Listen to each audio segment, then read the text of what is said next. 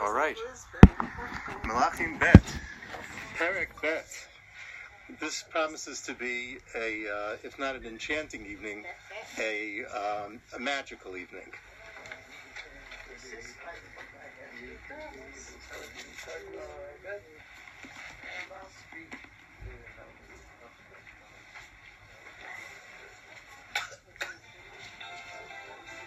He's coming back.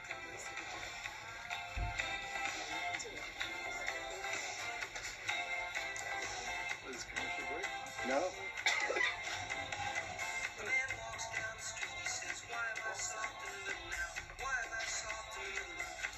This is Paul Simon and Chevy Chase. It's the reason I wanted you to watch it is just to look at the figures. One's very short, one's very tall. Oh, good.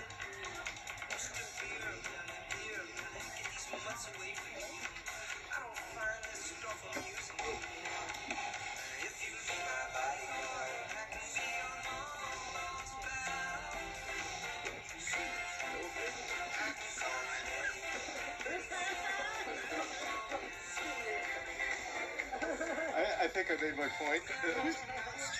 Try not to kill the point, just make it.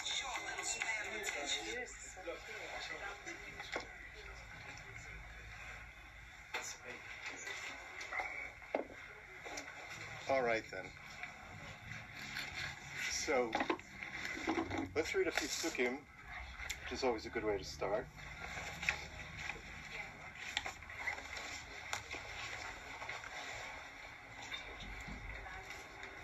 In the beginning of this chapter.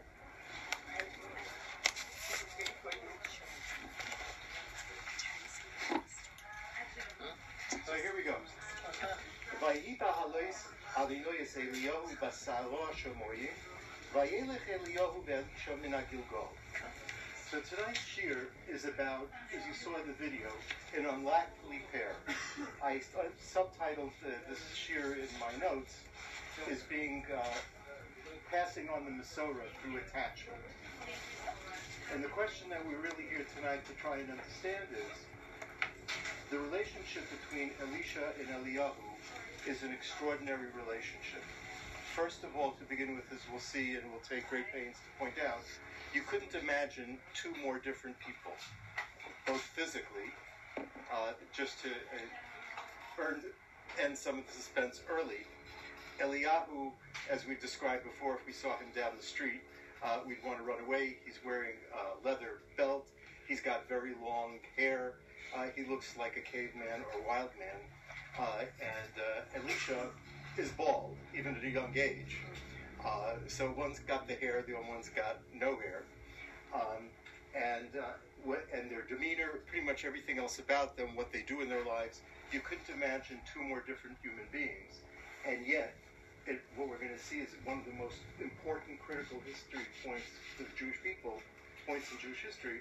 These two are going to form a bond that is, when I said it's mystical, I meant it, and we'll see that in many respects. So this is chapter number 2, Perek Bet, begins at Eliyahu's departure from the world. The next time we see Eliyahu, the Mitzvah Hashem will be just before Mashiach comes. So here he goes off. But just before he does, Elisha min ha'Gilgal, their final road trip together. Vayomer Eliyahu el Elisha shev napo. Interestingly enough, we'll come back to this. This is one of the very few times that you hear Eliyahu speaking politely. I will point out, as you will see, and if you want to take some time looking through the first 8 or 9 chapters of Sefer Melachim Bet, Elisha almost never speaks without saying no. Who does that remind you of? This week's parsha, Avram Avinu, Yukaf no Ma'at Mayim. Also Lot. Who's his disciple. Eliyahu, needless to say, rarely says no, but he does here in this final speech to Elisha. Ki Adonai shlachani ad Beit El, vayomer Elisha chai Adonai v'chei nafshecha im e'ezavcha, vayerdu Beit El. So this is a student who's very cheeky. He's not interested in what his master says. His master says, I'm going this my own way. I'm doing this my way. No Frank Sinatra here. We've had enough for this tonight. And Elisha swears, I don't really care what you say. I'm not leaving your side. ויצאו בני הנביאים אשר בית אל אלישע ויאמרו אליו הידעת כי היום אדוני לקח את אדונך מעל ראשך ויאמר גם אני יודעתי היכו. So the Bnei Nevi'im, whichever ones of them are left, as we'll get to also in a minute, they all tell Elisha, do you know, this is Eliyahu's last night. He's going to be gone tomorrow. He's going to die. And Elisha says to them, very politely, shut your flap. Vayomer lo Eliyahu, Elisha, shev po, ki Adonai shlachani Yericho. Now they've gone from Beit El, they're going to Yericho. I'll just say in passing that this is the reverse of Eliyahu's initial trip when he comes onto the map, which we did a couple weeks ago. So they're now reversing. They're going in reverse. And again, so Eliyahu says to him, I'm going to Yericho, which we're going to talk about tonight. That's the main topic, one of the main topics of the evening.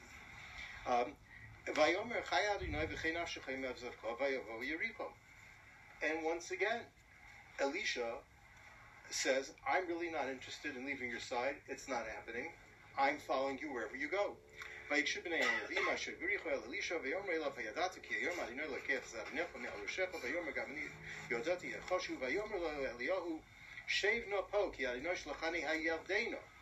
I'm going from Yericho to where? To the Yarden. What does the Yarden mean in Jewish history? In the olden days, that used to mean Aliyah. Crossing the Jordan. That's where you're going. Yeah. But the way the Moshe and the way Yoshua took the people, right, that was the first Aliyah. With all due respect to Aliyah.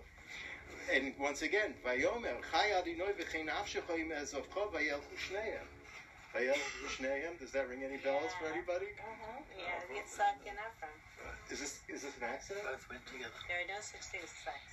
ו50 איש מבני הנביאים הלכו ויעמדו מנגד מרחוק ושניהם עמדו על הירדן. Everybody else is paying attention. They're listening to what Eliyahu, and they're in the bleachers. They're back there, waiting around on the side. And the two men, again, וילכו שניהם יחדיו. ויקח אליהו את ערדתו ויגלום. Anybody who's had a bris, been to a bris, you might remember that sentence. Eliyahu takes his cloak. You have a cloak, Hannah? A cloak. You have a cloak. You have a shawl. Yes. This. Can I borrow this for a minute? We're going to use this. We're going to use this for show and tell tonight. This is the Adaris Eliyahu. Okay. Oh, he got a nice one. Yes, he did good. Good taste. Yeah, but can you do what he did? He takes his shawl, he throws it on the Yarden River, and it splits, just like Moshe and Kriyas Yamsuf, except the Mata, right? The Mata Elokim, right? Which sometimes he shares with Aaron. That's another story. But here he takes it and he just puts his shawl on the waters, and they split. It's going to happen again, so pay attention. Okay, we did that. Water is going to be another big subject tonight. How are we going to cover all these big subjects before 7:45? That's going to be quite a trick. That's why. Nobody else came. So We're not watching or bad. Right? Also Kriyas Yamsuf. They're walking on dry land. Now this is the part that we're going to come back to and really focus on in a moment. בטרם אלוקח מאמו, ויאמר אלישע ויהי נא פי שניים ברוחך אלוהי, ויאמר הקשסו לשאול אם תראה עושי לוקח מאיתו יעיד לך כן ומאין לא יהיה. So there's a final request that Eliyahu offers Elisha. He wants pi shnayim. We'll talk about what that might be. Okay, and they're going together, and listen to this. Vayhi hema holchi. The two of them are walking together. Haloch v'daber. They're in the middle of a conversation. These people, Eliyahu is not exactly a big schmoozer. In case you haven't noticed, the two of them are deep in conversation. V'hineh. All of a sudden, out of nowhere. Those of you who know the word Hinei in other contexts, we say in Tanakh Hinei usually means Va'atov. Hinei oftentimes refers to a Ma'aseh Tshuva, to repentance. Rechev Eish V'susei Eish Vayafridu Ben Shneim. It takes a fiery chariot from the heavens to separate the two of them in conversation. Vayal Eliyahu Basara Hashamayim, the famous pasuk. Eliyahu ascends to the heavens, right, in this firestorm, right? Elisha roeh, and Elisha suddenly lost his conversation partner. There's a dangling conversation. Elisha roeh, v'hu mitzaek, Avi, Rechav Yisrael Foroshav, v'lo ra'ahu od, v'yachazak bivgodov, v'yikroem l'shnayim chloim, v'yorem es ha'aderes Eliyahu asher noflo me'olo, v'yoshav v'yamod al sfas ha'yardein, v'yikach es ha'aderes Eliyahu asher noflo me'olo, v'yakes ha'mayim, v'yomer ayeh Adonai Elohei Eliyahu avhu, v'yakes ha'mayim, v'yachatzu heino v'yavor Elisha. I just finished Yudal. So, what's just happened? Two things have happened. Well, three things. One is Eliyahu is now disappeared. His student Elisha has been thrown his cloak, and he, on his way back, touches the Yarden with it, and now he says, "Where's the God of Eliyahu?" The waters split, and now the unaccompanied Elisha walks back to the other side of the Yarden to the waiting students who are now his students. And the phrase that is, it's one of the greatest phrases, strongest, most dramatic phrases. If it were an opera, you could hear, some great tenor sing it, or maybe a really good baritone singing, saying, Avi, Avi, Rechav Yisrael. So wait a minute. My father? This is a father-son relationship? These guys barely talk to each other, and he considers him to be his father. If nothing else, it suggests that they've got a very tight relationship, a very close relationship. And the question that we're asking is, what do we know about how this got formed? Why do we need this kind of bond between people? Perhaps with the exception of Moshe and Yehoshua, where else in Tanakh do we find that the Masorah is handed over in such a careful way between two people who have such a strong bond? You think about, did Yeshayahu, do we hear the Tanakh talking about Yeshayahu and Yirmiyahu speaking? Do we hear Yonah speaking to Elisha? Do we hear any of the other, do we hear Eliyahu turns up out of seemingly nowhere? We don't even know anything about his parents.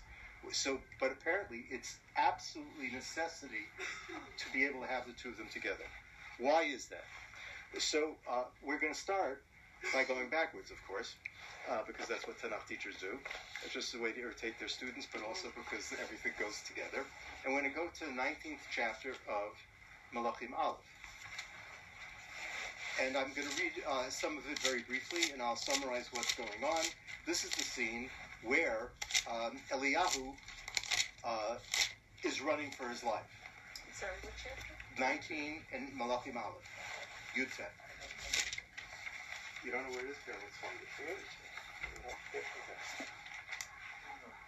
So, Eliyahu once again has run afoul of King Achav, and Izebel, who is the matron of the Be'olim, of the idols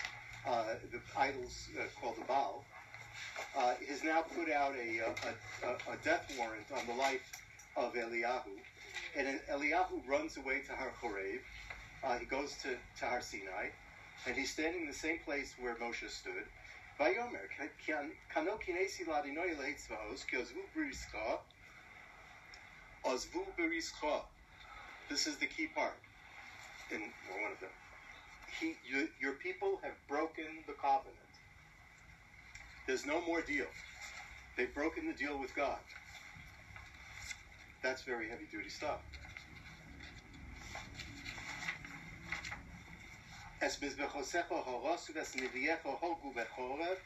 The wife of Achav is killed out virtually all the Bnei HaNeviim and the Neviim. Vivaser ani levadi. Who does that sound like?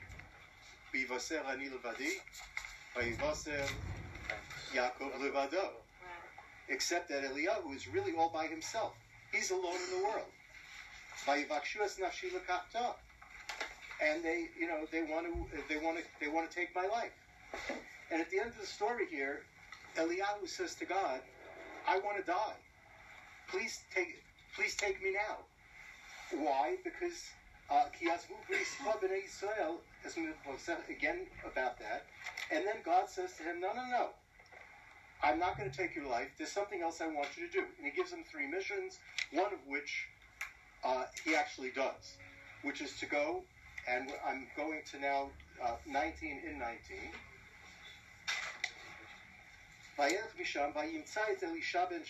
God tells him one of the 3 things he wants him to do is he wants him to anoint a successor. So listen to the first meeting and the first encounter between Eliyahu Navi and Elisha through the lens that I mentioned earlier. These people have very little in common. Now we're in 19. So it's supposed to Eliyahu, who we don't even know who his father is. We know that he's a Tishbi, he's a Giladi. This is Elisha ben Shaphat. The man has a father.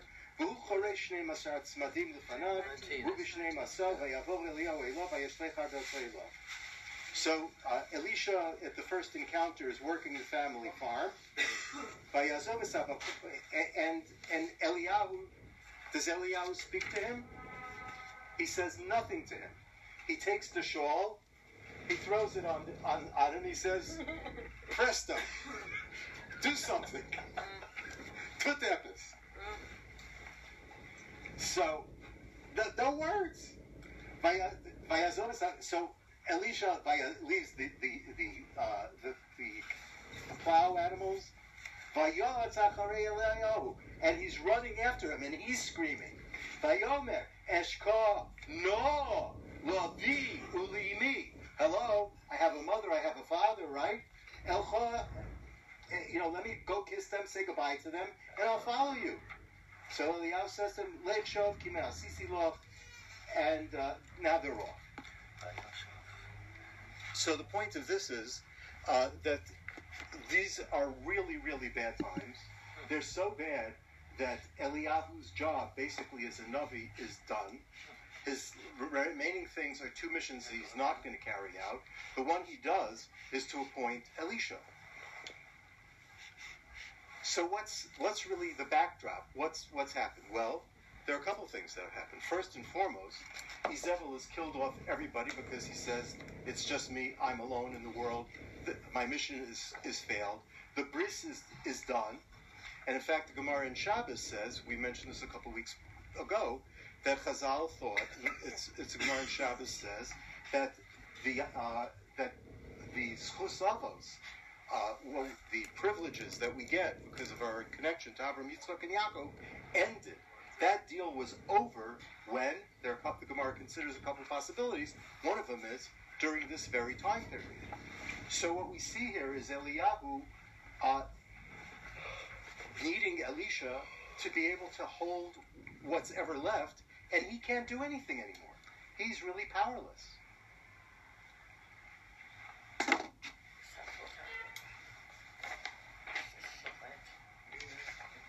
So, the times necessitate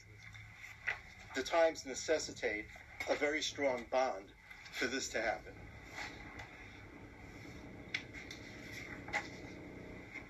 So I mentioned earlier, now I want to just talk about the personalities of these 2 people and what we know about them.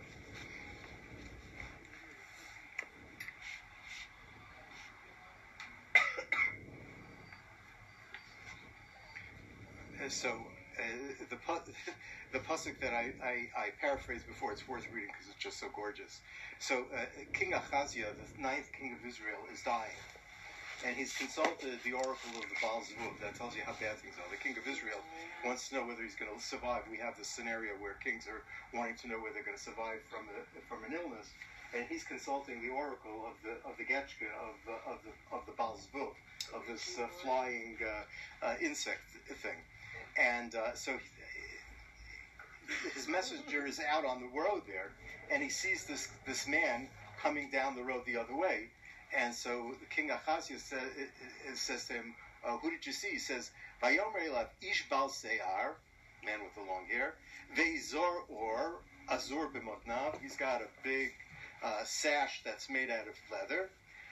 And the king says, Vayomer Eliyahu atishbi. That's only one person that can do it. I mean, there are a lot of Jews hanging around, but this guy, okay. Elisha is the person who is bald. After the scene that we left earlier, when he crosses the Jordan and he's having a couple of adventures that we'll get to in a moment, a bunch of people come out of the city of Jericho, and they see him coming, and they say, "Alei kereach, alei kereach, get out of here, bald guy." So these guys don't look any like each other, as we've been very painstakingly pointing out all the weeks before. Eliyahu virtually says nothing. Here's this man, Elisha, who says please, who wants to, and says no over and over and over again until their final meeting is we just looked at. And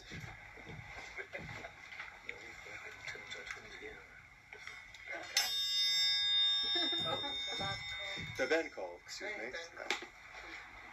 So what does the Ben call want this week?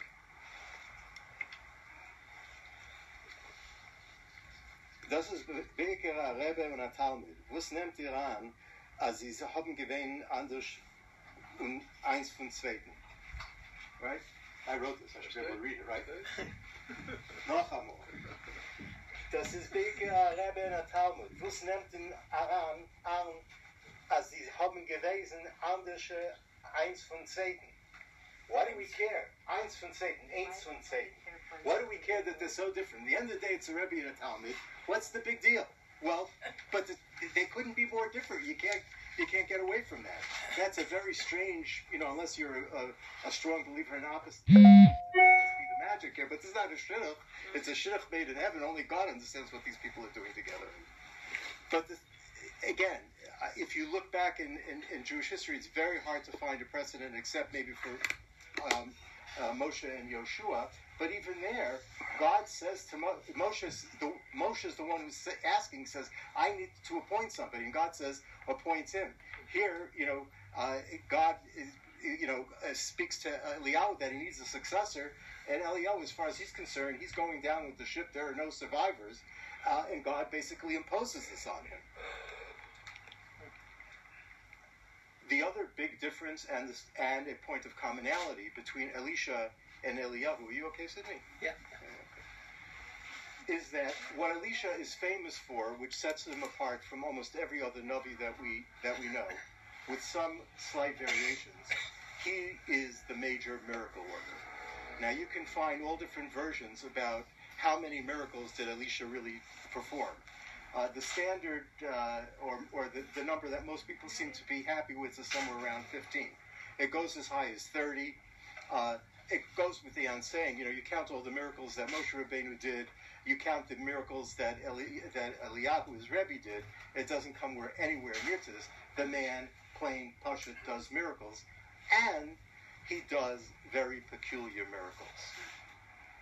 What kind of miracles? Salt, water, and damsels in distress. So what am I talking about? So one of the miracles we already saw. He takes the cloak. I won't throw it on you again. No. Okay. It's okay. That's not my color. He splits the waters, right? And there's a lot of stuff with waters because there's no water around. So one of the first miracles he does is he goes to the city of Jericho where they have bad water. The water's contaminated. People can't drink from it. And what does he do? This is a very strange combination. This is Torah physics. He throws salt into the water, and the water is healed. So I'm not going to go through 15 or 30 miracles. I grouped them very, very, helter-skelter, just for the point of making the shear hang together. It's like being a chef, right? You have to get the ingredients to cohere. So I'm talking to chefs. Anyways, so it's about water, which is what sustains life. Torah is water. It's a metaphor that you don't need to overcook, no pun intended. And that's what happens. It's dangerous when you wind the guy up. And salt. Why is he throwing salt in the water that's sweet water in order to make it drinkable? It doesn't make any sense except in the Torah, because part of we said is that the thing that's bringing these two people together is that Eliyahu's suicidal barrage in HaKadosh Baruch Hu is that they've forgotten my bris, our bris. What represents bris? On our Shabbos tables everywhere, bris milah. So, what is Elisha busy doing with these miracles? First of all, a lot of the miracles are around water. He's got the salt, and then he's got the damsels in distress. I want to take just a minute here, because we're doing well with time, believe it or not, to say two things. One is, this is really sort of fascinating, then I'll tell the story. The commentaries want to know why it is that Elisha is working in Yericho. And so Rav Meidan, who's the Rosh Yeshiva in Har Etzion, has a fascinating idea. And he says that, now remember I said that they went from Yericho, Yericho to Beit El, this is the backward track. So Rav Meidan claims that when Yeravim ben Nevat put the Egel in Beit El, it originally was not used for idol worship. During the time of Chiel, who is the man who rebuilt Yericho, one of the things he did, he claims, when he rebuilt Yericho, was he brought the Egel, Yeravim's Egel, from Beit El to Yericho, and that's why the waters, so to speak, the spiritual waters of Yericho, are now in bad shape. And I heard him say this, and he made a reference to a pasuk in Hosea, in perek Bet in Hosea, which I looked through, where I won't bother you with the entire perek, but suffice it to say, Hosea is a contemporary or predecessor of Yeshayahu HaNavi.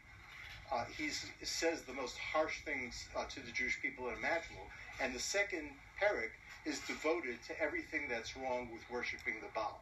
And in that context, he mentions Emek Achor.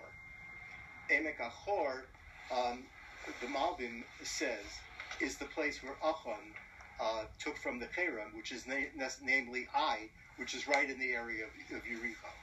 So in other words, the area where Elisha goes, after he takes leave of Eliyahu, he goes right for the heart of idolatry, and that's where he attacks the spiritual problem, because if he's going to really fulfill the mission that Eliyahu gave him, which is to fight back against the Baal, this is the place that you go, and he succeeds. The story I wanted to tell you, just because it's a wonderful story, and it does have to do with Priestess Bris and restoring the Bris, is the Rebbe Riatz of Lubavitch did something incredible. It was pre-war. It was during the height of the oppression of the Jews. I mean, how many times can you say that in Russian Jewish history? But the Jewish community in Russia was under terrible constraints now from the socialists and the Bolsheviks. And he's terrified that there are not going to be any more mikvos, there are not going to be any bris milah, bris again. And what he does is he assembles 9 other Jews into his study. And he says to them, we are going to have, and if you ask Chabadnik, the ones who really know Chabad, this is the foundational story of Chabad. He sat them down and he said to them, we are going to make a brit, a life and death contract. We are, each of us and every one of us, going to commit right here in my study that no matter what it takes, we're willing to give up our lives to protect the mikvahs, to protect Shabbos, and to protect Bris Milah. And only one family, other than Rebbe himself, survived. All the others died on Kiddush Hashem. So when you think about the impact of what it means to make a bris in Jewish history, to the extent that there's anything to be any foundation for that, the relationship between Eliyahu and Elisha is really trying to repair and rebuild the bris that Eliyahu is saying Klal Yisrael have left, and he's using salt and using water, and now he's got damsels in distress. So why do you need damsels in distress? This is, for goodness sakes, this is Shir Tanakh. It's not a Hollywood movie. Why do we need damsels in distress? So let's think about the damsels in distress and what's going on. We have two. We have the wife of Ovadia, right, whose son, right, or sons, are going to be sold into slavery, i.e., her family's future is over, unless there's some intervention. And the second, and the most famous, of course, is the woman of the Shunammite woman, right, Isha Shunamit, right, who has no children. And there again, in one of the most, if you're looking for the quintessential Elisha moment, I mean, it's one of the most gorgeous moments in my mind. It's not, I have a bias because it reminds me of stories that I tell about my grandfather, not for now. But the woman has no children. The woman builds a room addition, in common terms, right, modern terms, just for Elisha, who happens to come by now and then. He asks her, what can I do for you? Do you need for me to talk to the king? No, I don't need anything. His servant Gehazi says to him, no, the woman is barren, she has no children. And Elisha gives her a blessing. She has a child grows up, goes out to the field with the father, drops dead. So, she brings the kid back to the house, locks him in the room, puts him in the bed, asks her husband to saddle her donkey. Husband, apparently, like many husbands, has no idea what's going on, apparently. I'm not sure if he actually knew what. It was one of my questions I didn't have an answer for. Did he even know that the kid died? I don't know. He knew that the kid was sick. That being said, she rushes off to Har Carmel. She rushes in. She's ushered into Elisha's presence, and she dies for his feet and grabs his feet. So Gehazi, being a Frumak, says, get out of here. What are you doing? And he moves to shove her. And then comes those gorgeous words from Elisha. He says, Harpela. Give the woman a break. Take it easy. Slow down. If you think about just the word no is there again. No, this is before Nana Nachman. Elisha is the na Navi. Everything is na. Please. He's the kindest, he's the sweetest human being. And he's all, as opposed to Eliyahu, and opposed to Moshe Rabbeinu, and opposed to anybody else, whoever, and certainly, if you contrast it to Har Carmel, these miracles he does are in private. They're behind closed doors. They're with the damsels of distress. They're with the B'nai Hanavim. It's all, nobody's watching what he's doing, except for the people who are involved. This is the most kind, the most tender human being who opens his heart, to people who, what are they going to do for him? What's the big advantage? What does this say? It says that if you ask the Tanakh that we're learning in this perek, what was Elisha's strategy, if he had one, about how he was going to reconsummate the priests, how he was going to bring the Jewish people closer to HaKadosh Baruch Hu, he had a completely different idea than Eliyahu. He was not going to stand there screaming Kano Kineti. He was not going to be rebuking this king and that king as much as he was going to be working. He was a grassroots worker. He was a Saul Alinsky. He was working with the common, simple person, everybody who was in distress, and he believed, and he put his life on the line, that if he could help these small instances, these people who are in the toughest situations, that's how he could rebuild Klal Yisrael. And that's how he could rebuild the bris. And it worked to some extent, the extent that it was going to. Yes, it is. So, yes, it is. We've got two more steps before we wrap it up. The last journey. So we talked about the cloak. I'm among friends here. The spookiest thing happened to me on Shabbos. I'm asking myself, so this cloak, how do I present the cloak? And what does the cloak mean? Do I know anything about the cloak? I don't really know anything about the cloak, except, everyone, if you're a prophet, you're supposed to have a cloak. I take my Shabbos nap, and I sit back in my seat, and I look at some of this farm around my chair, books as farm I look at, over Shabbos. One of them is the Rekanati. Rekanati, he's Menachem ben Binyamin Rekanati. 1250 to 1310. He's a big makubal, and I'm looking in our parsha in Vayera, and he's got a whole essay on clothes. So this is not my shir. Somebody else is giving the shir, and he says, so he quotes a pasuk in Yeshayahu, "V'kovei Hashem yachlifu koach," and he makes reference to that.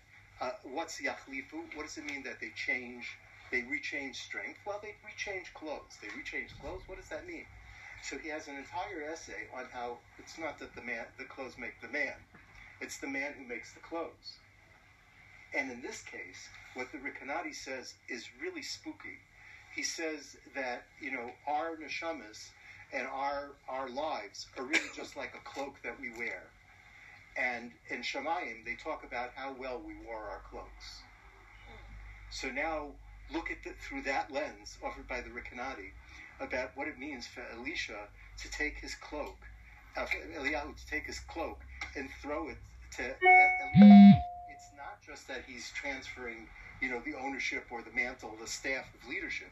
He's saying, whatever my neshama didn't complete, take the cloak, wear it, do with it what I wasn't able, grow the hair that I was with my hair couldn't do, make it happen.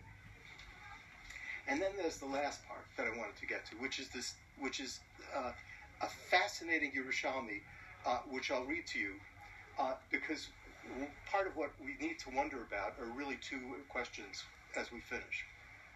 The one is, now if I can remember the two questions, keep them straight, that would be good. The one is, what were they talking about? I said earlier that there's this dangling conversation. What were they talking about? I mean, they don't talk very much. Eliyahu is ordering about, he's throwing things at him, he's pointing him this way, that way. And except in this final conversation, what were they really talking about? So listen to this Yerushalmi. I remembered the other question. This is a Yerushalmi in the 5th perek of Brachas. So the Yerushalmi begins with that verse about the two of them are walking together. Holchim haloch.